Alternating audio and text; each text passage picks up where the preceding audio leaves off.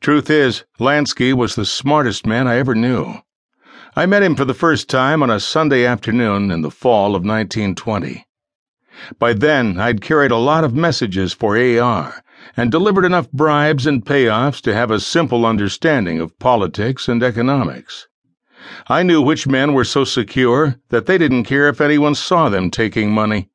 They'd tear open their envelopes right in front of me. Some would count carefully. Some thumbed through the tattered bills.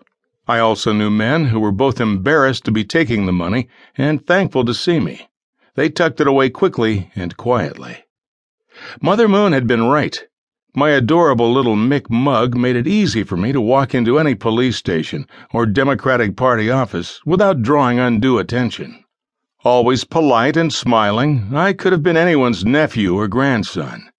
The men who knew what I was really doing made sure nobody bothered me. Rothstein was the important middleman that the Tammany boys used to keep their distance from the other rougher racket guys. I was also pretty good at fading into the woodwork. I could disappear in any crowd. My size helped.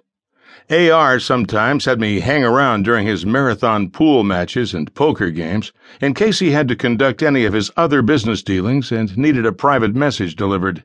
That's when I learned to read, picking up newspapers that were always lying around, first the funnies, then the sports pages, and finally the regular stories. That's also when I first started writing down words I didn't know and looking them up in the dictionary at the public library. And that's where I watched AR become increasingly bitter and nasty during the games. My main work was carrying money and messages. I had nothing to do with Rothstein's casinos, and I never went with him to Saratoga or any other fancy places.